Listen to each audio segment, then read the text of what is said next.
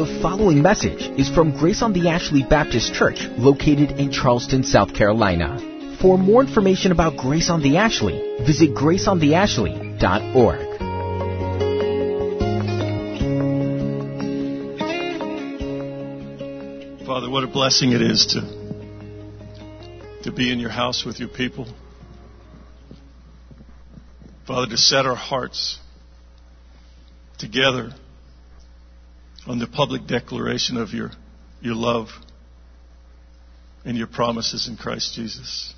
Father, there are many of us here who are spent.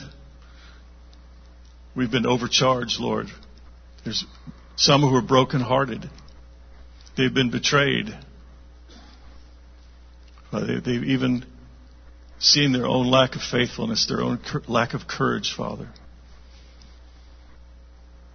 to get everything done, Father, that you've given us to do in Christ. Father, we spend ourselves, Lord, to be obedient, and we fall short many times, Lord. So thank you, Lord, that we can come into your house. We can hear your word preached to us. We can hear of your great love for us. You feed us, Father, with your word to strengthen us and encourage us to do everything, the whole counsel of God. Father, if there's someone here who doesn't know you this way, the love that you give in Christ for the kingdom of heaven's sake, Father, I pray you'd open their heart to hear your word. They'd be transformed. Father, their life would be changed. As our lives are changed, Father, we pray for that growth in our lives. We pray that you'd strengthen us to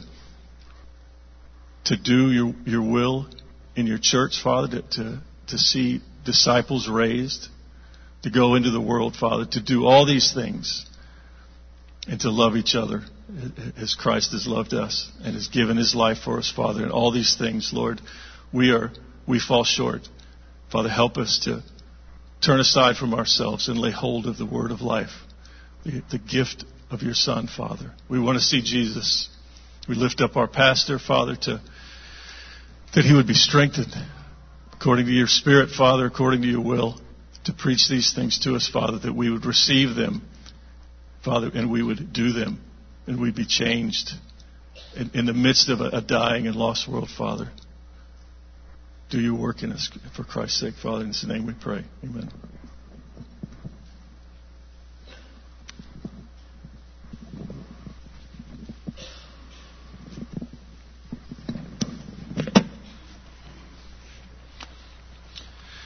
I invite you, if you would, to turn in your Bibles to James chapter 4.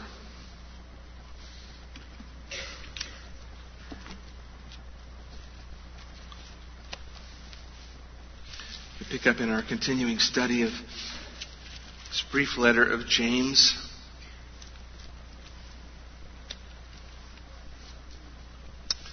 I want to take an opportunity before we begin to just thank Roger Beardmore for filling the pulpit last week, bringing God's Word so faithfully. He is a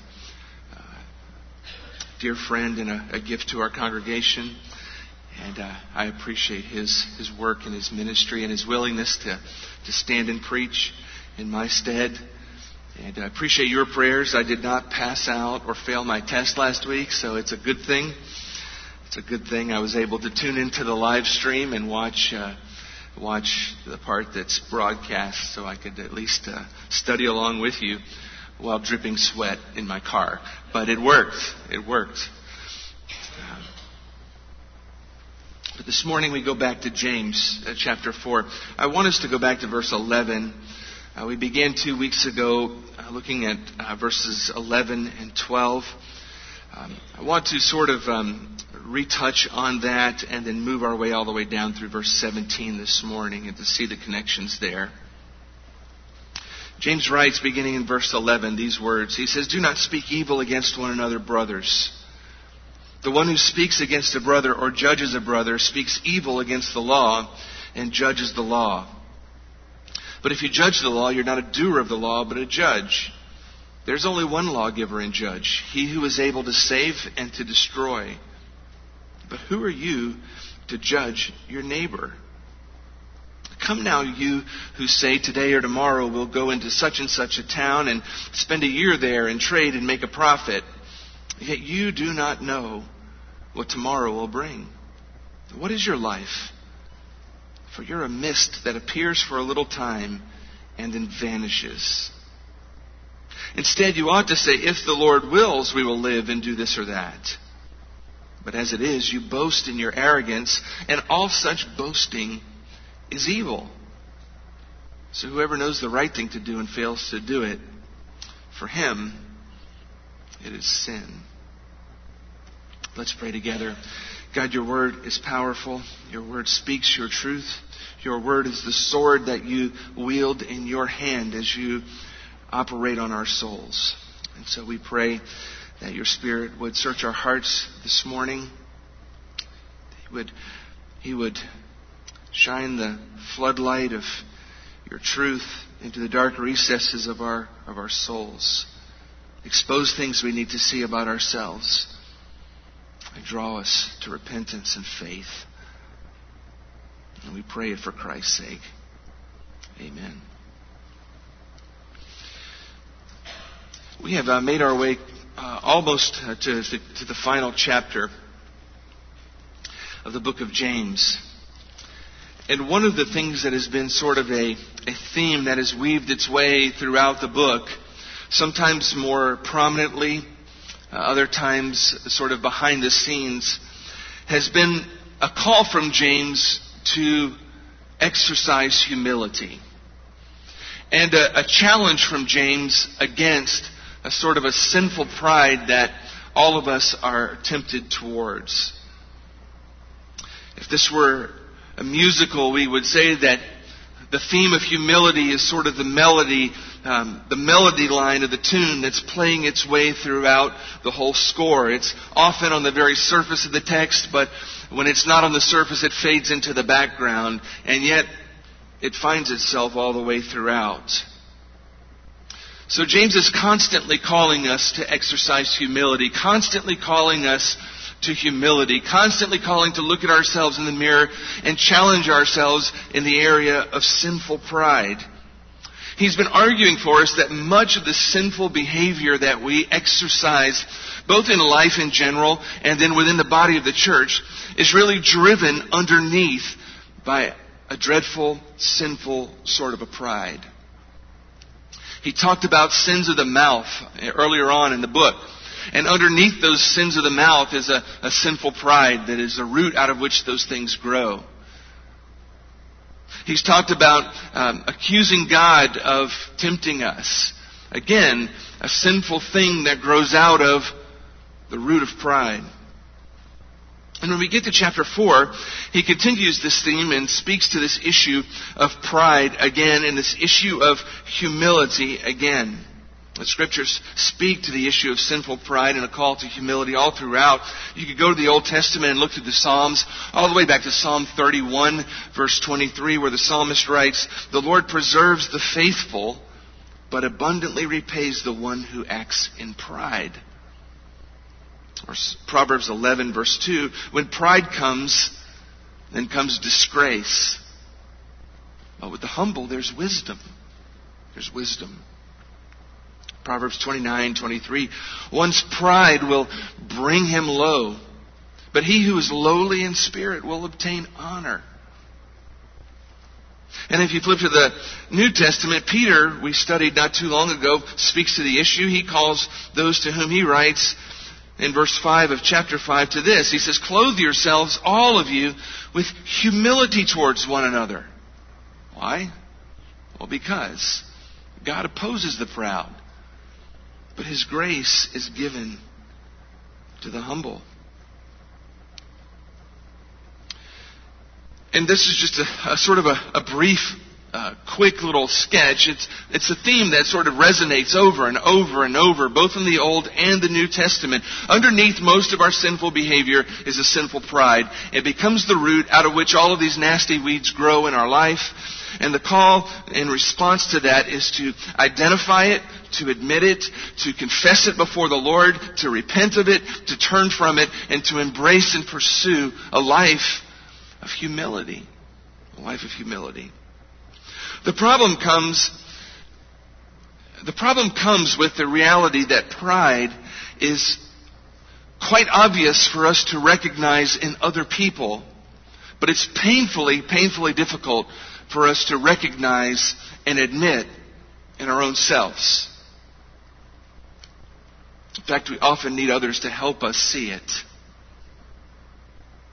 It shows up in many sort of subtle ways in our life, as James has been talking about. But at its height, really, sinful pride is an attempt to unseat God and to take the throne for ourselves. It's the sin that's at the heart of what makes Satan, Satan. If you go back to Isaiah chapter 14, verses 12 and 13, I believe Isaiah the prophet gives us a glimpse into the heart of Satan before his fall. He says, "How you are fallen from heaven, O day star, O son of the dawn. How you are cut down to the ground, you who laid the nations low. You said in your heart, I will ascend above heaven, above the stars of God. I will set my throne on high. I will sit on the mount of assembly in the far reaches of the north." It is the heartbeat and the thrust of the thought process of Satan at the very core of what makes him who he is. This desire to plan and to try to usurp God's authority, to overthrow His rule and to take His place, to rise above God, to rule in His stead. And it's at the heart of the sinful sort of plans of the heart of Satan to do such things. I will do this, and I will do that, and I will ascend, and I will arise, and I will take the throne myself. Now, although our pride doesn't often manifest in such overt ways as that, there are very few of us who wake up in the morning and say, well, it's a beautiful day outside. I think I'll try to overthrow God this morning. Let me see how I can go about doing that. It does show up in a lot of other ways. And James identifies in chapter 4, verses 11 through 17, two particular ways. Two particularly dreadful ways that we pridefully attempt to play God. Two ways that we pridefully attempt to usurp God, kick Him off the throne, and take our place on His throne. The first, he tells us, is by presuming to be the judge of other people's lives.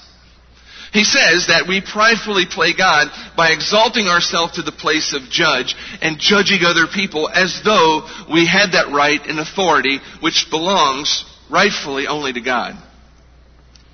And then secondly, he tells us that we pridefully sort of play God by presuming that we are in control of our own lives. By presuming that we are the ones who control our own lives. That we are the ones who have the right and the authority to control where we're going, what we're going to do, the future, how long we're going to live, what kinds of success we're going to have in our life. And these are both ways that James identifies for us here in chapter 4 that we pridefully play God. That we sort of express our pride in ways of trying to take His place and do things that really only He has the authority to do. We saw the first piece of this 2 weeks ago in the first few verses here where James writes, beginning in verse 11, "Don't speak evil against one another, brothers. The one who speaks evil against a brother or judges a brother speaks evil against the law and judges the law." And then he goes on to say, "But if you judge the law, you're not a doer of the law, but a judge. And there's only one lawgiver, and there's only one judge. He who's able to save and to destroy, but who are you to judge your neighbor?" And James introduced us to that first way that we pridefully play God, by assuming that we have the right to sit in judgment of other people. And the way that expresses itself sort of practically in everyday life is through critical speech. It's through slander of other people. It's through putting ourselves in the place of judgment, evaluating other people's lives, casting our judgment, and then spreading that judgment to other people who we think might be interested in hearing how we've judged our brother. And we looked in depth at those things last week. Alistair Begg summarizes that piece by saying this. He says, every day in 1,000 ways we're tempted to make ourselves the center of the universe. One of the ways in which I know I'm the center of the universe is when I think I'm better than everyone else. It helps me feel much more important when I can pass along a little something that makes someone else look bad. And so James says we do this. We slander other people. We make false statements. We misrepresent other people. We selectively take excerpts from what they've said and what they've done. We sort of put those pieces together. We place our own interpretation on that, and then we spread it around to other people sort of as news, sort of as gossip, sort of as prayer requests, and so on. And at the end of it all, it's really just slander. And James says, don't do that. Don't speak evil against each other. And furthermore, don't take it to the next step, which is judgment, which says, I now have the right to then not only evaluate what you say and what you do and spread it around to other people, but I now get to judge the value of that and judge what your motives are and judge what usefulness you have in the kingdom of God. And I can cast that judgment to other people so that they will then think the same of you as I have thought of you. James says that when we do that, the reason we ought not do that is because of two reasons. Number one, it violates the law of love. We're called above all things to love the Lord our God and to love our neighbor as ourselves, to speak critically of other people, to spread slanderous comments about other people, to spread negative information about other people, even if it's true but doesn't need to be said, to cast judgment on other people, really violates that basic law of love my neighbor as myself. It violates that basic law of life that says I should treat you the way I would want you to treat me. And nobody wants other people to do that to them. And so it violates love. And we saw that the Scriptures call us to things like covering over sins. Love covers over a multitude of sins. It's to a man's honor to overlook an offense, not to judge and to spread unkind words. But the deeper issue, James tells us, is this, that underneath all of that critical speech and judgmentalism is really a sinful pride that exalts ourselves to the place of God. We are really playing God when we do that. That's why James says, and we didn't talk much about that last time, there's only one lawgiver and judge. There's only one person who has the right to issue the law and to judge people by it. And by the way, it's not you. That's what James is leaving unsaid there. There's only one that has the right to do that. There's only one who has the authority to do that. There's only the one that made the law, and there's only one who has the right to make people stand accountable before it and to cast a judgment. It's the Lord Himself, and that's why James says, who in the world are you? Who are you to do that? Who made you the lawmaker? Who made you the judge? And his condemnation is essentially saying, when you do that, you are presuming to play God. You are literally unseating God off the throne, putting yourself there and acting as though you belong and have a right to act out of that kind of eternal authority. In Romans chapter 14, Paul speaks to this issue. He says, who are you to pass judgment on the servant of another? It is before his own master that he stands or falls. And he will be upheld, for the Lord is able to make him stand. Who are you to judge somebody else? Each person stands on his own before the Lord. The Lord is the one who has the right to judge people, not you. The whole context of Romans 14, at least this portion of it, deals with a conflict that's broken out in the church. And the conflict is essentially a conflict between vegetarians and meat eaters. And there's all this various pieces to this conflict. But in the mix of this conflict, people have sort of factionalized and they've taken sides and they're speaking critically of one another and they're judging one another based on how they're doing in this area of eating and drinking. And so in the mix of that, one of the things that Paul enters into the conversation, he says, regardless of who's right and who's wrong, you're all dead wrong in the fact that you're judging each other and nobody has a right to judge one another. That belongs to God. It belongs to God. Verse 10 of chapter 14 of Romans. Why do you pass judgment on your brother? Or you, why do you despise your brother? For we will all stand before the judgment seat of whom? We don't stand before the judgment seat of Greg. You don't stand before the judgment seat of John. You don't stand before the judgment seat of Ray. Every one of us will one day stand before the judgment seat of God.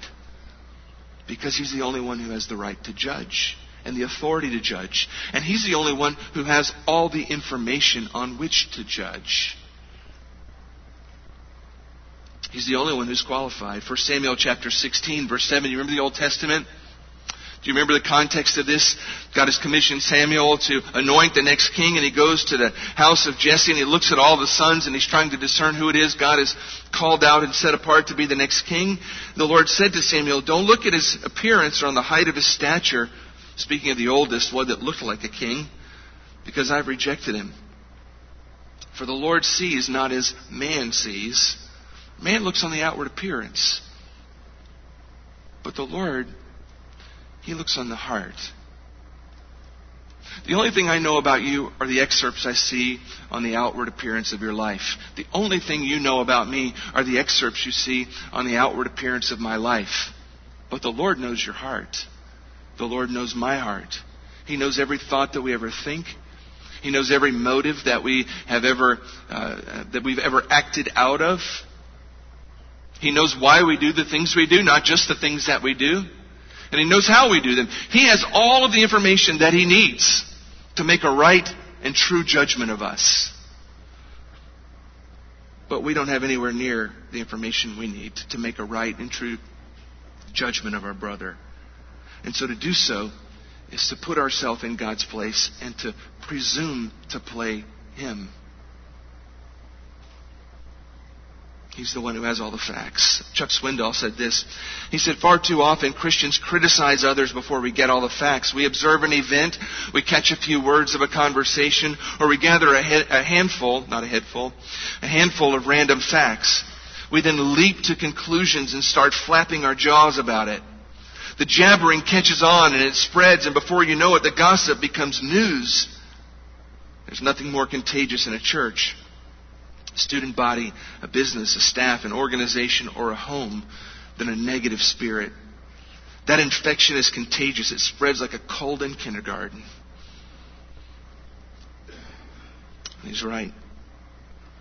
So this judgmentalism that James speaks of, it is really a grievous, grievous sort of a sin, because it is an attempt to play God, to rule in His stead.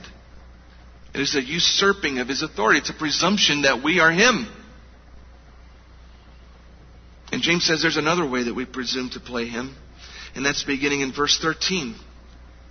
It's when we pridefully presume that we're in control of our lives, that we're the ones who are in control of life. Come now, you who say today or tomorrow we'll go into such and such a town, spend a year there and make a profit. Yet you don't know what tomorrow will bring. What's your life?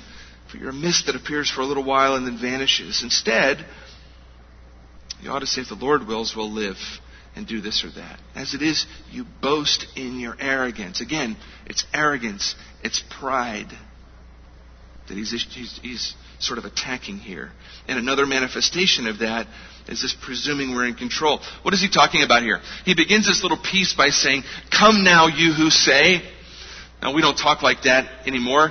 Rarely do you walk around in a group and stand up and say, come now, you who say. It's another way of just saying, listen up. Pay close attention to what I'm about to say. You need to hear this because it's really important. Listen up. Who is he talking to here? Who is it the you that are to come now and listen? Well, there's quite a bit of debate about that out in the theological world. Some argue that he's speaking to outsiders, people outside of the church, lost people. Other people argue that James is calling these words to the attention of believers within the church. It seems to me from the context that James is speaking to people who are still within the congregation of the local body of believers. Some of them are probably believers. Others of them are probably not. But regardless of whether they are or they're not, people who truly know Jesus as Lord and Savior, they're people within the local body of the church. He's speaking to the church. And I think that really for two reasons. One, because outsiders, frankly, could care less about God's will, and he's going to speak to the issue of God's will. And secondly, outsiders probably could care less what James has to say about how they live their lives. He's talking to people, it seems, from the context here, who are within the church, who are tradesmen, who are merchants, who are some sort of business people. They're business people who make a living by traveling out and conducting business, maybe some sort of an international business. They travel to one place and they buy goods and they take them somewhere else and they go to sell them. It's a business sort of a venture. You know, it worked then the same way it works now. You go somewhere and you try and buy goods low, and you go to some other place where people need those goods and there's a scarcity of it, and you then sell them how? You sell them higher. And in the mix of that, you make for yourself what? A profit. Yeah, you make yourself a profit and you earn a living. So it seems to be that that's what's going on here. We're talking to, or James is speaking to business people, to people who are tradesmen, who are merchants, who are going about their business. They're planning their year. They're planning to go out and to conduct business out on the road. They're strategizing their business plan. You can see from the text that they've identified a location where they're going to travel. They've already identified how long they're going to stay, sort of the duration of the trip. And they've already planned on the profits that they're going to make in their business endeavor. And for this, James is about to light them up. He is literally about to light them up, and he's going to issue to them a stern and startling rebuke. And we find ourselves asking, well, why? What is James so upset about? What's he so worked up about? What's so wrong with going about and conducting business? What's so wrong about buying low and selling high and trying to make a profit and a living? What's so wrong with planning and strategizing for such things? Is it wrong to conduct business? Is it wrong to do business planning and strategizing? Is it wrong to make a profit? Nope. None of those things are part of James' primary concern. So we have to ask ourselves the question, what is the problem then? The problem is the way they're going about that business. The problem James has is the attitude out of which they are launching those activities. The way that they're going about their planning, the way that they're going about their strategizing, they are doing so as though God does not exist. They're making their plans and they never once stop to consider God in the equation at all. They never even stop to consider that God might be interested in their plans. That God might have plans as well. They never stop to think about it. They just go about their own planning and their own strategizing and their own business venture, and they go about it ignoring God and ignoring His will for their lives and ignoring that He might have a will for their business dealings. We have a word for this.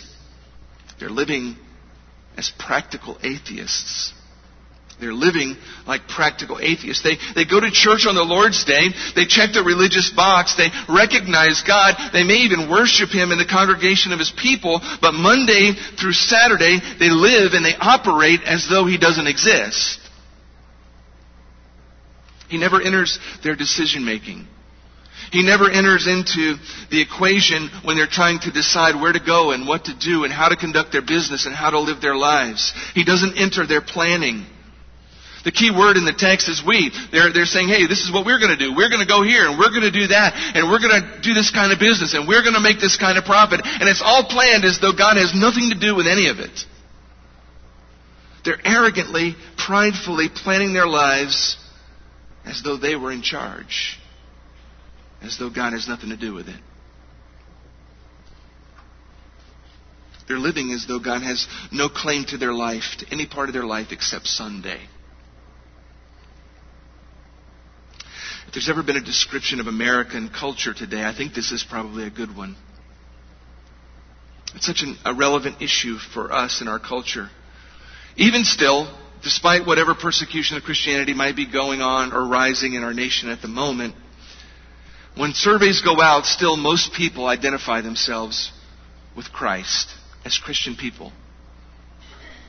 And yet, when you look at sort of the behavior across the board in the nation, it is very clear and very abundant. You don't even have to look very hard or very far to find that the type of Christianity that's claimed by most people has absolutely no practical application in the way they live their lives at all.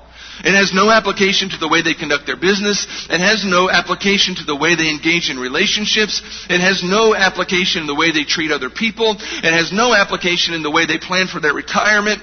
It has no application in anything. It's just simply an identification by name only. And the only application it has is perhaps on Sundays when they choose to not go to the beach but to go to a church instead for a minute.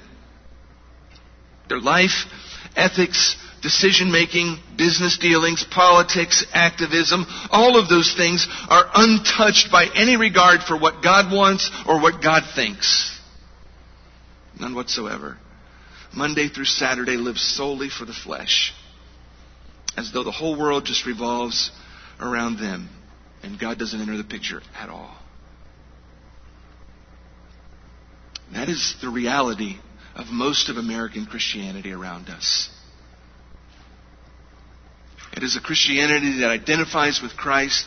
It may worship with God's people on Sunday, but life outside of that worship gathering is simply a life lived for self. Organized by self, planned by self, orchestrated for self, with no regard whatsoever for what God thinks or wants or desires. A good quick diagnostic question for you. What if tomorrow it was absolutely proved beyond a shadow of a doubt that God does not exist? What would be different in my life and business practices? What would be different? If it was found out tomorrow that God did not exist and could be proved definitively, what would be different about my life and business practices? Would they just go on as normal? If they would just go on as normal, then that would seem to indicate that He has no impact on that to begin with. James argues that kind of living, that kind of Christianity, it's not consistent with genuine faith. It is, in fact, he says, arrogant and boastful and foolish. And James identifies really three foolish assumptions that underlie what's going on with these merchants and these tradesmen. Three foolish assumptions that we sometimes make as well. And the first one is this. They foolishly assume that the future is in their hands. Did you see that? Come you who say, today or tomorrow we're going to go into such and such a town and spend a year there and trade and make a profit. Yet you do not know what tomorrow will bring. The New American Standard Translation says this, yet you do not know what your life will be like tomorrow. Contemporary English translation says it this way, what do you know about tomorrow? They've got the whole thing planned out, right? They've got it planned out for a year down the road. They know what's going to happen in a year. They've made the plans. They've already put it in the bank and counted on it. They know what the future holds. They've already planned for it. And James says to them, you boastful fool. You don't even know what's going to happen tomorrow. You're acting as though you can control the future. You don't even know what's going to happen to you tomorrow. They're saying, we will do this and we will do that. God says, what do you know about tomorrow? They're planning out the whole year, taking for granted that they have that much time. God says, you can't even be certain about another minute, much less what tomorrow is going to hold. They're living as though they were independent. And God says, you're not independent, you're just ignorant. You're living as though you're in charge of time and eternity, and you can plan it however you want it. You're ignorant to the fact that I'm the one who's in charge of tomorrow and next month and next year. And you haven't a clue what I've decided to do then. And you haven't even bothered to check. You're living as though the future is in your hands. They're living as though the future was a guarantee. You realize this morning, right, that the future is not guaranteed for you or me or anyone. I had someone tell me when I was younger, your birth certificate doesn't have an expiration date, right? You don't know when you're going to die. It could be tomorrow. There's no guarantee that we're going to live another day or another week or another month. We're not in charge of the future. God's in charge of the future. And when we live as though all of life can be planned and it's all within our hands, we're living as though we assume we can control the future. Jesus dealt with this in Luke chapter 12 by telling a parable. And in verse 16 he says this, he told them a parable saying, the land of a rich man produced plentifully, and he thought to himself this, what shall I do? For I have nowhere to store my crops. And he said, here's what I'll do. I'll do this. I'll tear down my barns and I'll build larger barns. And there I'll store all my grain and all my goods. And I'll say to my soul, soul, you have ample goods laid up for many years. Relax, eat, drink, be merry. But God said to him, you fool. This night your soul is required of you. And the things you've prepared, whose will they be? So is the one who lays up treasure for himself and is not rich toward God.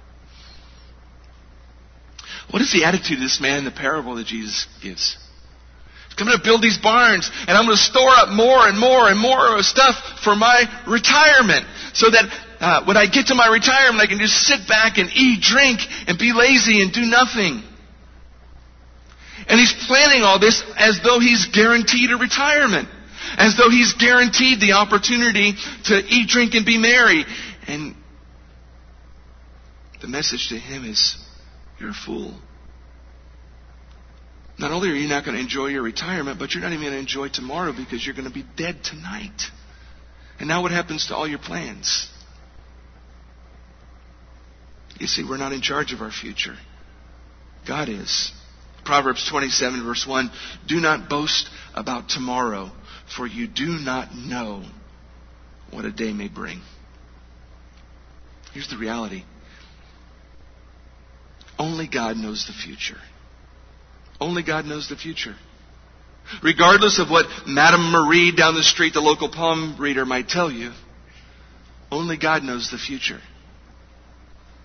Despite what we sinfully assume sometimes, only God knows the future. To make our plans as though tomorrow is guaranteed is arrogant and it's foolish. Because God is the one who has both the right and the power to control the future. It's God's right to control the future. It's God who has the power to do so. And so our calling then is to live in light of the constant reality that God is the author of the future. It's not evil to make plans. It's evil to make plans as though they don't include God, as though we can control everything that's going to happen down the road. We make our plans, but we hold our plans loosely with the realization that God is the one who has control of the future. We plan and we strive and we work, but we do so with the realization in the back of our minds that God is the one who commands our destiny. Not us. Here's another diagnostic question.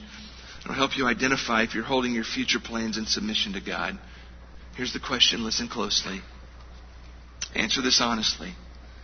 How agitated, how angry, how anxious, how distraught do you become when God intervenes into your plans and changes your direction? I'll say it again. How angry, agitated, anxious, distraught do you become when God intervenes in your plans and changes your direction?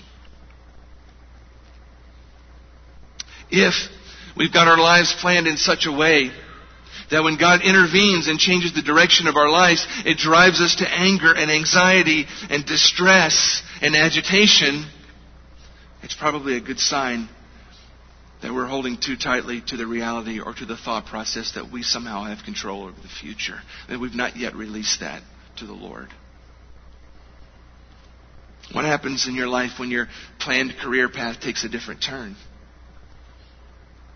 When the job you've been pursuing or investing in for many years disappears and all of a sudden you're having to start over. What happens when in your life when sort of your retirement plans are changed without your consent? What happens in your life when the one person that you wanted to marry suddenly doesn't want to marry you and you have to start that process over again? What happens when there's some unexpected setback or tragedy or grief or difficulty or injury that arises that you haven't planned for, that you didn't ask for, that wasn't a part of your future plans? How do you react to that? How you react is an indication. It's an indication of whether you think you control the future or whether you've released the future to the Lord and to His will. You see, a major piece of coming to faith in the Lord Jesus Christ in salvation is a releasing of our will for the future to Him. It's coming to Christ and confessing our sin and confessing our belief in the Lord Jesus Christ, repenting and turning and embracing the Lord Jesus Christ and saying, Lord, I'm going to follow you with the rest of my life. But a piece of that is saying, here's my future, Lord. It now belongs to you. I relinquish my rights to plan my future. Do with it as you will. But these people have no sense of that in this context of James. They think that they control the future. There's another thing that they've assumed. They've assumed that their life is in their hands. That's why James says to them, what is your life? You're a mist that appears for a little while and then vanishes. They're assuming not only that they have control over the future, they're assuming that they have control over life. They're assuming that they have plenty of time to do their business. They're assuming that they've got all the time in the world, that they can plan for a year and that it's guaranteed and that somehow that year that they've planned for is certain. They're assuming that they're going to live to a ripe old age. This is so prevalent in our culture, isn't it? We all subtly assume that. We all subtly assume that we're just entitled to live to 80, 90 years old and die of some painless disease that's quick. Right? Isn't that what we all assume? And when all of a sudden circumstances crash in that don't play that out, we're shocked and we're in dismay. And we can't possibly understand. It's particularly challenging in our culture because we have so many means at our disposal for saving and extending life that people in the rest of the world don't have. I mean, just about anything you catch can be cured. Isn't that right? I mean, I get sick, I go right to the doctor. I have access and I'm able to go. And they've got an assortment of all sorts of little white and different colored things that I can shove in my mouth and swallow with water. And whatever it is that's been bothering me goes away usually. And if that doesn't work, they can admit me into one of the hospitals to which I have access, and somebody can take some sort of a thing and stick it over my face, and I go to sleep, and I wake up, and whatever was a problem is now gone, and I'm healing up and getting better. We have doctors, we have medicines, we have diagnostic tools, we have surgeries, we have treatments, and we're shocked, and we're appalled, and we're dismayed when somebody can't be saved, and they die. Because we've come to expect that we're guaranteed a long life. And James says, what is your life? It's just a mist. It's like a morning fog. It rolls out for just a second, and as soon as the sun rises, it dissipates and it's gone. It's like your breath outside in a cold night when you breathe, and you see it for a second and then it's gone. It's just a way of James saying, you're counting on the fact that you're guaranteed a long life. And the reality is, even if your life is long, it's still but just a tiny little mist that's here and it's gone. The point he's making is our lives are short and we're not guaranteed tomorrow. The Psalms, Psalm 90, Psalm 102, Psalm 103, all speak to this same issue. The time is moving quickly and life is short and we're not guaranteed anything. Do you feel the passing of time? I mean, I feel it. You feel the passing of time and you feel its effects. That we don't always live like we're feeling it, but there are those sober moments where something happens and all of a sudden it snaps us to, and we realize, what in the world happened? What happened to time? What happened to my life? Where did it all go? I mean, our bodies change. That's a sign that time's moving along. Our children grow up. And we look and we go, what happened to you? Yesterday you were like that, and now you're like that. Where did the time go? The technology around us advances at a lightning speed. So, I mean, it's like the stuff that was, I was used to when I was little. It's just like Noah's Ark now. I took my son a couple weeks ago up to Carowinds amusement park to go ride some roller coasters. And I had this vivid moment when we were standing in line waiting to go on a ride. And it was just like a flashback to being a teenager in my high school church youth group, when we used to go to Carowinds and youth trips and ride rides. And I'm telling you, it seemed to me in that moment like it was yesterday. Like it was literally yesterday that was going on. I'm watching these teenagers running around us, and I'm thinking, wait a minute. That was me yesterday, and this is me now. And what happened between then and there? Because I sure don't look like them. I don't feel like them. I'm a heck of a lot more scared of this dang roller coaster than I was when I was their age. Just the reality that life moves. It flies. It's a mist that's here in a moment, and the next thing you know, it's gone. There's some hard realities. Death is no respecter of age. I've buried old people. I've buried young people. I've buried people of all ages in between. God doesn't owe us a certain number of years. He doesn't owe us tomorrow. And we don't know when we'll die. And by the way, that's a good thing. It's a good thing that we don't know when we're going to die, right? That's a grace from God that He doesn't tell us. And therefore, James says, it's a fool's errand to think that somehow we're in control of time. To somehow think that we're in control of life. Of how long we're going to live and how long we have to do such and such. God is the one who controls life. He's the one who gives us life, and He's ultimately the one who ushers us out of this life. And that time in between when He gives it and when He takes it, it's like a mist. It just goes like that. And we don't know when it's going to come and when it's going to go. And so our call then is to live every day and to plan for the future with sort of an awareness that God is the author of life and death. We have to live our lives for more than just the things of this world. If you're here this morning, you don't know Jesus Christ as your Lord and Savior. You never repented of your sin and entrusted your life to Jesus Christ to save you. You need to hear this question that James asks, because he asks, what is your life? What is it? It's like a little mist that appears. If you're not living for the Lord Jesus Christ, you're living for something else. You're living for yourself. You're living for the pleasures of the world. You're living to accumulate wealth. You're living to accumulate things. You're living to accumulate some sort of stature or status or some sort of a perspective that other people think of you.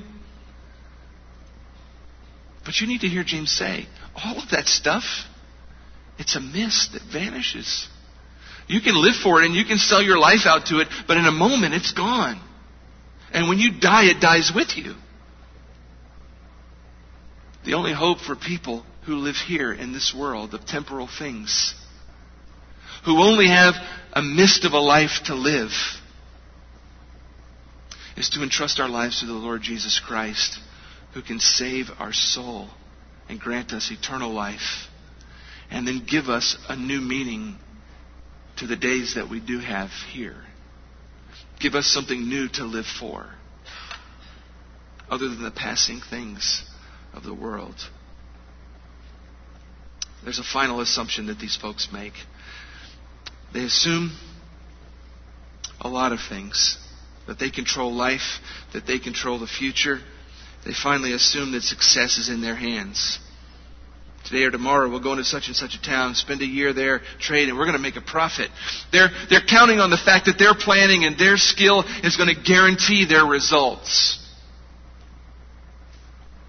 They're counting on their own wit and their own intellect and their own abilities and their own opportunities, and they're self-made men who are believing that if they just do everything the right way, then it's going to guarantee a certain output. And they've forgotten that our success or failure, just like time and just like the future, is also in God's hands. God is the source of all of our wealth. If I do well in business, if you do well in business, God alone deserves the glory. It's not because of anything that's wonderful about you. Yes, you've worked. Yes, you've shown up. Yes, you've applied yourself. Yes, you've done your best. But at the end of the day, it's God who gave the ability. It's God who gave the opportunity. It's God who gave the intellect. It's God who gave the favor with others. And it's God who's produced the results. To assume that we can be successful in our own strength, in our own skill, in our own wisdom, in our own ability is to arrogantly assume that we are all powerful and that we can guarantee our own success. Now, mind you, James is not arguing against planning.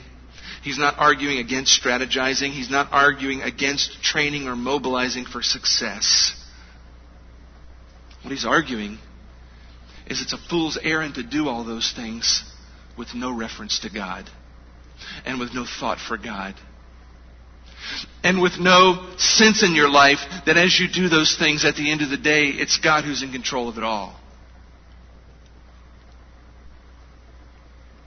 In God's work, we're called to plan, to strategize, to train, to mobilize. The Apostle Paul models this for us all throughout the New Testament. But we do so with an understanding that it's God who has to generate the results. Paul said in 1 Corinthians chapter 3, verses 6 through 8, speaking of the ministry that he was engaged in, I planted, Apollos watered, but God is the one who gave the growth. So neither he who plants nor the one who waters is anything, but God alone who gives the growth. He who plants and he who waters are one. Each will receive his wages according to his labor. Paul's saying, look, yes, I've planted. Yes, I've done work. Yes, I've done ministry. Apollos has done ministry. He's gone out there and done stuff too. We've exerted. We've worked. We've tried. We've planned. We've mobilized. We've trained. We've gone out and done the stuff. But at the end of the day, if there's any good result from it all, it's because God made it work. It's because God gave the growth. And James is arguing for us a wonderful tension that we have to always keep in mind. And that's this. That it's not God's will for us to sit on our can and do nothing and say, well, if it's God's will, it's going to happen. And it's equally foolish to go out there and live and exert ourselves as though everything depends on us. The tension and the balance is this. We work and we strive and we obey and we go and we train and we mobilize and we act. And we give it everything that we've got. And at the end of the day, when we've given it everything that we've got, we say, Lord, I've planted as faithfully as I know how to plant. Now you have to generate the growth. And if any growth comes, then dear God, you alone deserve the glory. Because it belongs to you. Well, what do these people do? And what do people like them do? James says, here's what you should have done. You should be saying, if the Lord wills, we'll do such and such. If the Lord wills, we'll do it. And he's not talking about just adding that phrase on to the sentence by just saying, here's all my plans, Lord willing. You hear people do that? Lord willing. Sometimes I think it's a sincere thing, maybe. But other times it could be used sort of as a little magic charm that you just add onto the statement where I do my own thing and just say Lord willing as though somehow that makes it now baptized. What James is articulating here is this. He's articulating a life that is lived in reference to God. A business venture that is lived in reference to God and in submission to God. A major part of coming to faith in Jesus Christ is dying to ourselves and submitting to His rule.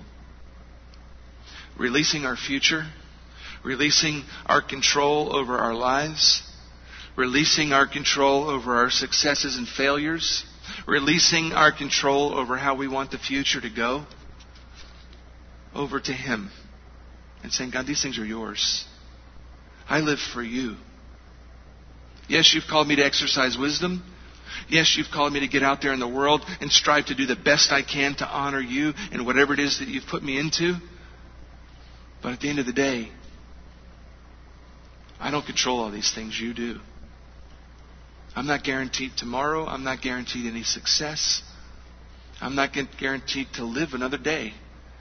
So if I live another day, it's by your grace. If I experience success in my life, it is by your good grace. If I live to a ripe old age and die of a painless disease quickly at 90-something years old, then it's by your grace.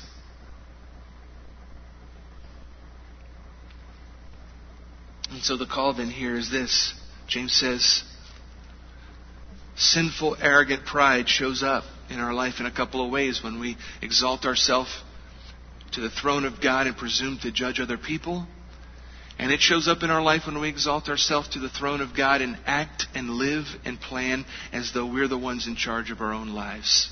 As though He doesn't exist. As though He's just a Sunday add-on to our life that we live the rest of the week. What is the remedy to it all? Well, it's the same thing James has been saying all throughout. Humble yourself before the Lord. Take a long, hard look in the mirror. And recognize that you're not God. That you don't control the future. That you don't control your life. You don't control success and failure. You don't have anywhere near enough information to be able to judge other people. All of those things are activities that belong to the Lord. Our responsibility is to humble ourselves and allow the Lord to lift us up. Our responsibility is to humble ourselves before the Lord. To repent of our sin of trying to usurp His authority in many ways in our life. And to say, oh God, my life, my mouth, the way I treat other people, the way I plan my business, the way I plan my family, all of these things, God, are yours.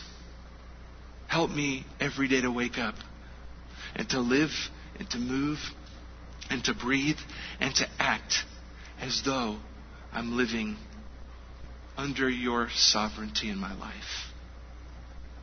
As though you're the one who's in control. As though you have the right to do with me whatever you want to do. That I might live my days, whatever days I have, in a way that would bear fruit for your glory and for your kingdom. That's the call. Let's pray together. Lord, there are some who've come into this place this morning who don't know you, Jesus. Or maybe they've heard the gospel, maybe they've heard the stories. But they've never come to that place in their life where they have confessed their own sin, their own rebellion. Where they've taken the crown off of their own head and kneeled down and placed it at your feet. Where they've recognized that they don't own their own lives, but they belong to you.